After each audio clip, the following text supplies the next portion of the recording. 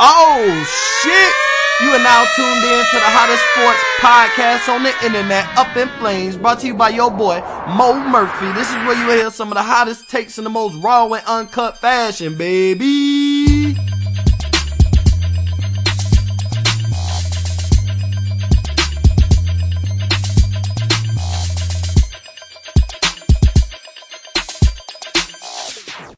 What's going on, everybody? It's your boy Mo back with another episode of Up in Flames. Today, I have a special guest. He's been on a previous show, Dan Hope, senior reporter for the Ohio State Buckeyes from the 11 Warriors. Dan, how are you doing today? I'm doing well. How are you? Oh, I'm pretty good. I'm pretty good. So, today we have Dan on here. We're going to talk pretty much everything Ohio State. But before we get into Ohio State, I want to go ahead and, Dan, just get your opinion on the overall, opening weekend of the Big Ten. What were your thoughts, takeaways, and kind of how did you feel about the opening weekend of the Big Ten as a conference overall?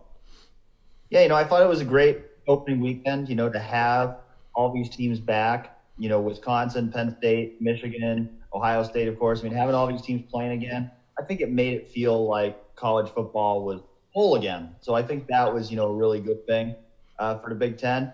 I think, unfortunately, we kind of got a harsh dose of reality this week with Wisconsin and Nebraska's game being canceled, which is kind of a reminder that COVID-19 still looms over this entire season, and there's still the threat of a game being canceled at any time, and we have to kind of just accept that because, unfortunately, the Big Ten didn't really leave itself any flexibility. So if a game gets canceled, it's probably not going to be able to be made up, but it's kind of out of everyone's control. So, if you're a team like Ohio State or anyone in the Big Ten, you've got to just do everything you possibly can to try to limit your team's chances of getting COVID-19. And you got to hope that everyone else around the conference is doing the same. Right. That was kind of my biggest thing was, we made it through the first weekend and then Sunday night, Monday morning, when they said Wisconsin's quarterback has COVID, I was like, dang, so it is going to hit the Big Ten. I don't know kind of what their thought process was of us starting late, where they thought that would help. Just for the simple fact, like you said, we don't have any flexibility. You miss a game, you're probably going to, that's probably it. You're not going to make it up. They didn't really leave us any flexibility. So that was kind of my biggest thing. Before we jump into Ohio State, I want to ask you about that team up north. They look pretty impressive in their first win. Typically it's Wisconsin or Penn State for the past few years that have been the biggest threat to Ohio State as far as who could be the Big Ten champion? Do you think that changes that year? Were you at all impressed with Michigan and think maybe they could be the biggest threat to Ohio State winning the Big Ten championship this year? I thought they played well, but I'm also not going to put too much stock into just one game. I don't Right. think Minnesota has a very good defense. So, I thought Joe Milton played really well. I thought their offense was really good, but I think we still got to see as the season progresses. I thought going into Penn State was the biggest threat to Ohio State. So I still look at this weekend as being, that really big game for Ohio State. Wisconsin, unfortunately, they've got this COVID situation now. But if they're healthy, seeing how well Graham Mertz played in Week 1, if they've got a legit quarterback now, I think that makes them more dangerous. So I think all three of those teams, remain the biggest threats. I think for Ohio State right now, you've got a chance to beat one of them this weekend, and if you do that, I think you put yourself in a really good position at the top of that Big Ten East. So I think that's got to be the focus right now, and we'll see how things progress between now and December with Michigan.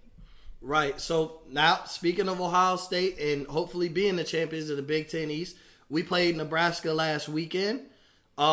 What were your biggest thoughts? Like I saw some great things and I saw some things that kind of scared me that I'm not used to seeing from Ohio State, but I'll let you get into that first. What were some of the good things you saw from Ohio State? Some of the good takeaways you had from that Ohio State versus Nebraska game?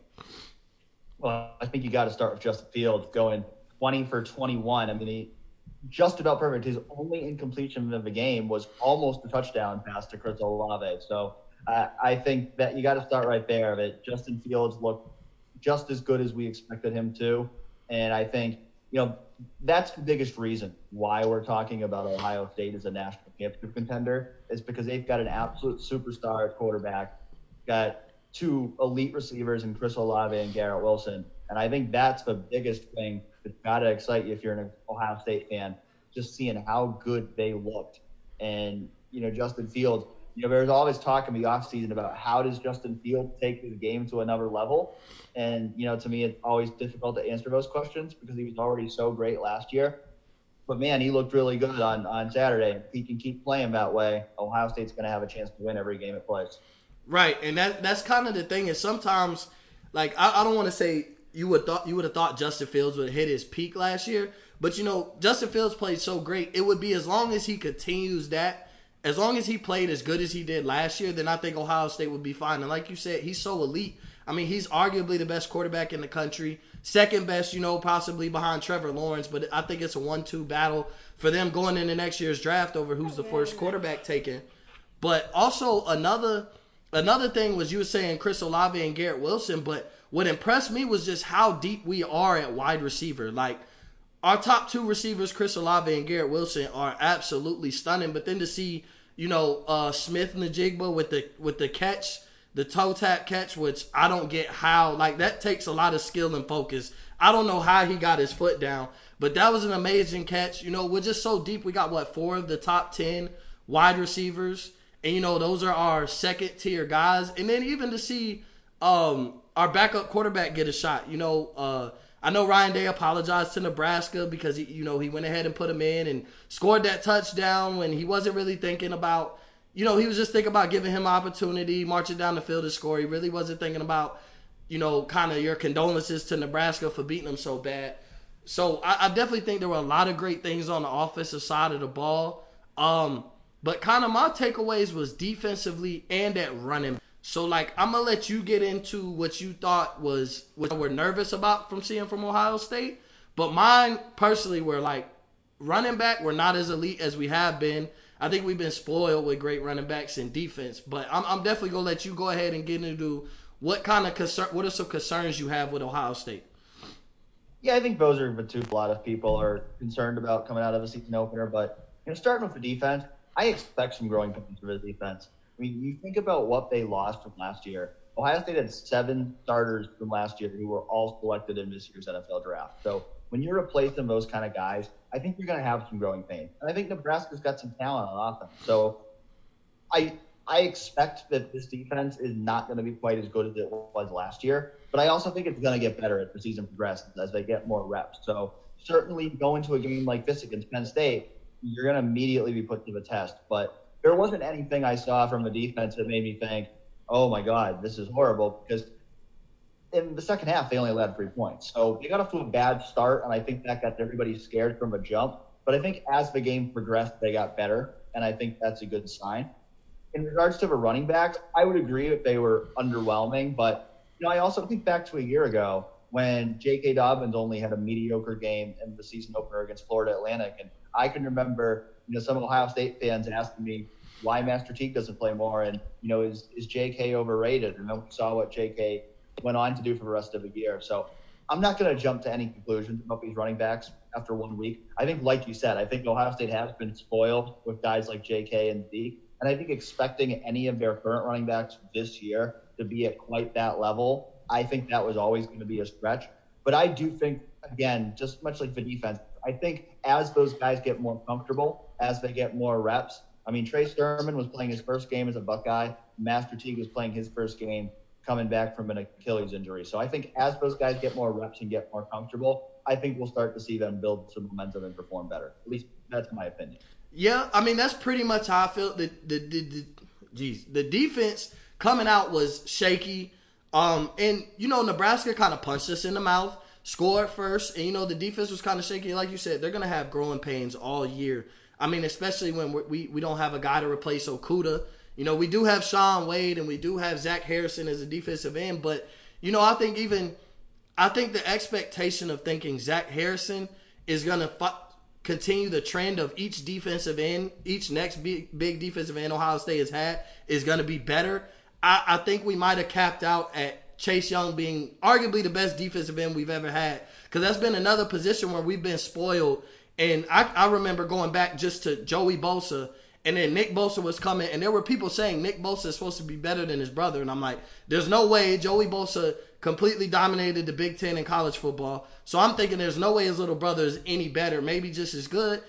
Nick played, he might have been better than his brother. Then we have Chase Young come along, and they're saying the same thing. You know, Chase Young is better than both the Bosa brothers. And at that point, I'm like, there's no possible way. You know, Nick Bosa was as dominant as they come, and then Chase Young comes, and ultimately he could have possibly had a chance to win a Heisman last year if he didn't get suspended, you know, for a couple games. Like, he was on a Heisman. He definitely was on pace to win the Heisman last year. Like, if he didn't get suspended, it's very possible that he ended up winning the Heisman. So to see that, like, kind of put Zach Harrison in that ballpark, because that is the best defensive end we have, and he is supposed to be the up-and-coming Chase Young, Bosa brothers. But I just think, like, that's a high standard, especially week one.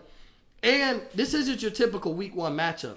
Typically, we get to come out and play against Florida A&M, Florida Atlantic, you know, Miami of Ohio, and just kind of, it's a tune-up game, get to beat the mess out of them, come out and win 63-0, things like that. Well, this time we actually had a conference rival as our opening week, and we go into week two. Instead of playing Oregon in our originally scheduled week two matchup, we play Penn State. So it's not the easiest schedule. You know, Martinez was a good quarterback for Nebraska. McCaffrey came and kind of punched us in the mouth. They put him in at running back, you know, but he's supposed to be the up-and-coming quarterback at Nebraska. So I don't want to hold too much on our defense. They came, punched us in the mouth. We responded in the second half, like you said.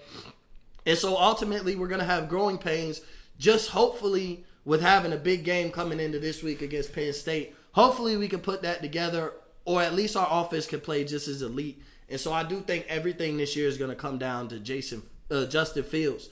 And then, like you said, at running back, it is kind of the same thing. It's been from Beanie Wells to Carlos Hyde to Zeke to J.K. Dobbins as far as having elite running backs. And I don't think Trey Sermon or Master Teague will amount to that, even when they do get comfortable. But if they could come semi-close or just be close to as elite as possible with being a 1-2 punch, I think this season is going to be on the shoulders of Justin Fields anyway. So I don't think we have to be too concerned about our run game. I think it's going to come down to Justin Fields and our wide receivers. So that is kind of what I've taken away from the game as far as my concerns is hopefully our defense come out a little bit stronger against Penn State, because if we go down 14-0, or not 14-0, but if we let them score 14 in the first quarter right away, I don't know if we can recover from that, or you don't really want to be in a shootout in week two and then end up losing that game, because we're playing, 8 games scheduled?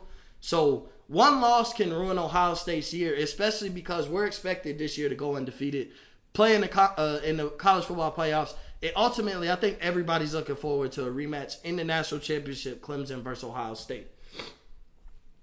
Yeah, I mean that's the goal, but like you said, you got to get through Penn State first. You got to get through 1 week at a time, and I think this is the biggest test of a regular season, and I certainly don't think this is a sure win for Ohio State. I mean, we did see Penn State lose to Indiana last week, but I still think Penn State's a really good team. I think Penn State made a lot of self-inflicted mistakes, shooting itself in the foot, which cost it against Indiana. I think Penn State will play better. It's Ohio State's first road game of the year, Penn State's first home game of the year. They very rarely lose at home. Now, they're not going to have the advantage of a whiteout crowd, which I think helps Ohio State.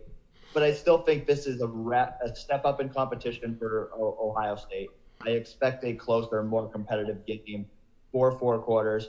But I think if you're Ohio State, this is one of those games you just got to find a way to win. I think you can come out of the season opener and you can nitpick a 35-point win. I think this is a game you just got to go win it. Whatever it takes to go find a way to beat Penn State. If Ohio State beats Penn State, if the Buckeyes can come out of this game 2-0, they're going to be in the catbird seat in the Big Ten, and I think you'll have reason to feel good about what the Buckeyes are doing.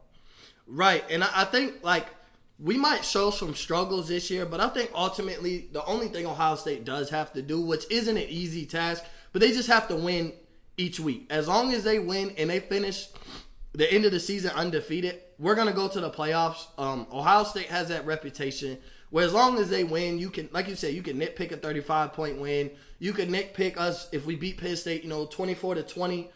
You can nitpick all our wins and you can start comparing us to the SEC, but ultimately, there's a few elite programs year in and year out, and Ohio State is one of them, especially as far as consistency. I think us, Clemson, and Alabama are the most consistent elite programs year in and year out for the past 7 to 8 years. Ohio State for even longer, but besides the down period we had after all those suspensions and stuff. But I do think as long as we go undefeated, I think we make it to the college football playoff.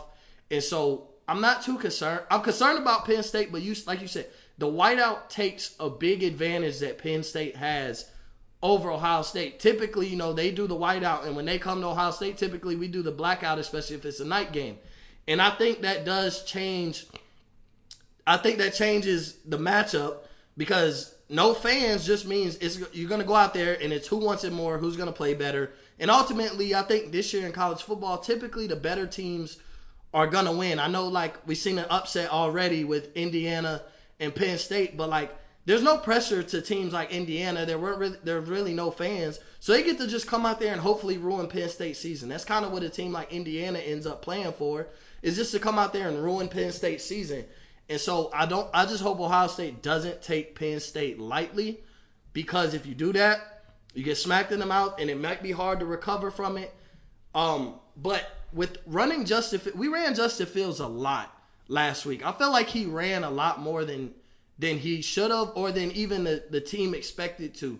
Do you think we should cut down on the options, the read options and stuff, and kind of keep Justin Fields as healthy as possible? Because I really think our season, the expectations for our season, I think, would be over the minute Justin Fields goes down. Yeah, it's a tough one because I think it's part of his game. I think part of what makes Justin Fields so special is his ability to extend plays, his ability to run. And, if you look back at those runs in the first game, if you look beyond the stats and you actually watch, most of those runs were not called design runs. Most of them were him scrambling, keeping the play alive, and ultimately seeing a path where the best play was for him to take off. So I don't think you want to handcuff Justin Fields. I think, try to make him a pocket passer just to keep him healthy. You take away such a key part of his game that you might affect his overall performance. So I think that's a tough balance. I think the one thing that, you can definitely talk about is, okay, if Ohio State's up by 28 points in the fourth quarter, maybe now's the time to say, okay, either take Justin Fields out of a game altogether, or say, okay, let's not put Justin in situations where he could get into harm's way, because you don't want him to get hurt when the game's already decided. But I look to a game like this week against Penn State, you can't be worried about that. You got to be worried about just doing whatever it takes to win, and hope. You obviously hold your breath every time Justin Fields runs. You hold your breath every time he takes a hit, because you're absolutely right. He is the key to winning a national championship, and if something happens to him, that could all go up in flames. But I don't think you want to handcuff the way he plays out of fear. Right, and yeah, now that you say that is true, is because, but I felt like we kept him in a little too long against Nebraska, Saturday, like you said, we were up 28.